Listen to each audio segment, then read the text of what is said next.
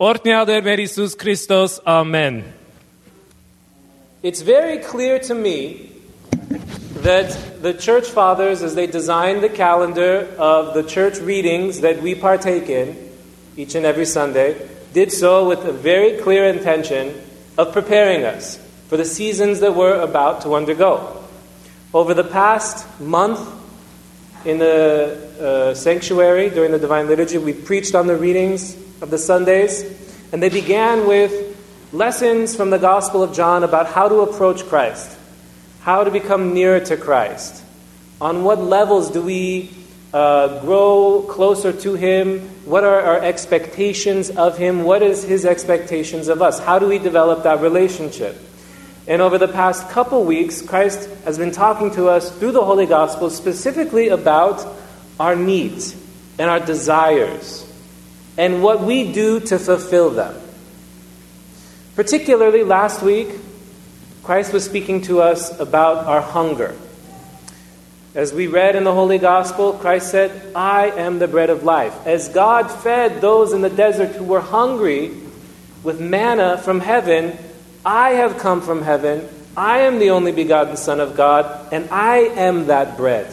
I am the bread of immortality. I am the bread of life. The implication being, if you're hungry for me, then I will give you life. Today, Christ is speaking about another need. He's speaking about thirst.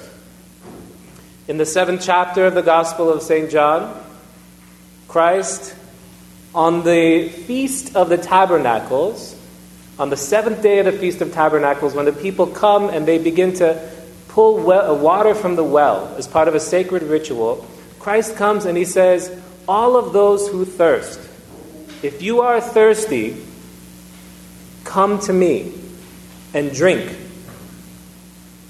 And from you will spring, will flow. It's depending upon the translation. From your belly, it says, or from your heart, it means, or from within you will flow rivers of living water.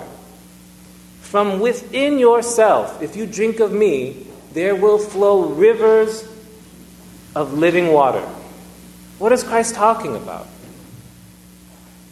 Well, when we encounter water throughout the Bible, we have to remember that there's a very consistent symbology which is applied to it.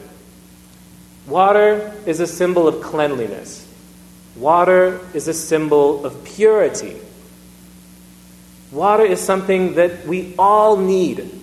All of life, all of creation shares this need, the need for water, for pure water, for something to nourish our bodies in the most absolute, complete, and basic way.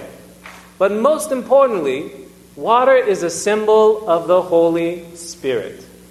What's by water, being baptized in water, being cleansed in the holy baptismal font, that we become a member of the household of God. Water is the gateway. That purity, that cleanliness, that sanctity is the means by which we become filled with the Holy Spirit. And this is what Christ was talking about. That if you are thirsty and you come to me, I will fill you with the Holy Spirit to such a degree and with such abundance that you will overflow. You will overflow into the world around you with the gifts of the Holy Spirit, with kindness, with generosity, with forbearance, with mercy, with all of these things that we possess, these attributes which are often difficult to maintain within ourselves, if we're being honest with ourselves, all of these attributes which sanctify us and keep us holy are ours if we thirst for them. But that is the clause. That is the condition. We have to be thirsty for them. If we are to receive the bread of life, we must be hungry for it. If we are to drink from the water of life, then we must be thirsty for it. Christ is very clear about these conditions. And so we have to ask ourselves, are we really thirsty for it? And this is a very sincere, honest, and important question to ask ourselves. Many of us who often come to church may find that we are lacking in the Spirit.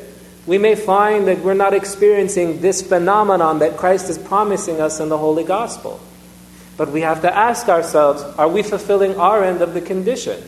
Are we actually thirsty for what it is that Christ is offering?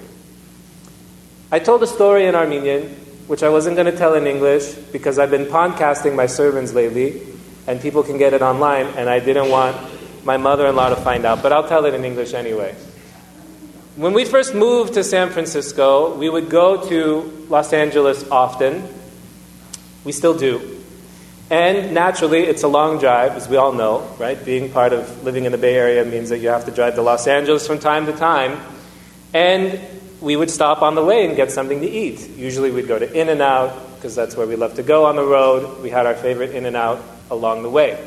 The problem was, whether we were arriving at 10 o'clock in the morning or 10 o'clock at night, whenever we arrived to our in-laws' house in LA, Yeretskin's family's house, the table would be completely full. There was every kind of food, and Yeretskin's mother had been working all day long to prepare meals for us. Asek, herisa, mante, küfte, inch vorga, sarma, teratsa, badrastat, jasher, everything fresh and ready for us to enjoy. The problem was, I just had a double-double, and I wasn't really hungry, and she would get offended because I wasn't eating her food. How much herisa can you eat after you've had a double-double if you're a normal human being? And so she would be upset. Naturally, right? She would be offended. Why isn't this man, what's wrong with his appetite? Why isn't he eating all this food which I've lovingly prepared? So eventually I learned that whether or not I was hungry, I had to discipline myself to not eat on the road. Because when I got home in LA, there was going to be a lot of food waiting for me. I needed to make sure that I was hungry when I got there, and discipline was necessary for that. And this is what Christ is speaking to us about today. He's concerned with our needs and our desires and how we fulfill them. Because every single one of us has a spiritual desire. And we fulfill that spiritual desire in different ways. Church is not the only means by which we attempt to fulfill that need in our life. And we know this. We fulfill it with shopping. We fulfill it with gossiping. We fulfill it with vanity. We fulfill it with the illusion that if we achieve in other areas of our life, we will feel that spiritual longing has been met. But we know that there's only one thing that fulfills that longing, and it's what Christ has to offer. But He expects us to be hungry and thirsty for it when we encounter it, because if we aren't, we won't receive it. So the question is, today, are we thirsty for this? And how do we know? Are we happy to receive this message from the gospel? Are we excited about sharing it with others and applying it in our life?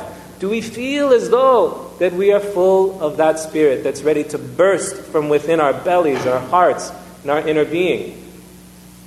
If we don't feel that way, it's because we haven't truly drank from those living waters, because we weren't thirsty enough to receive them.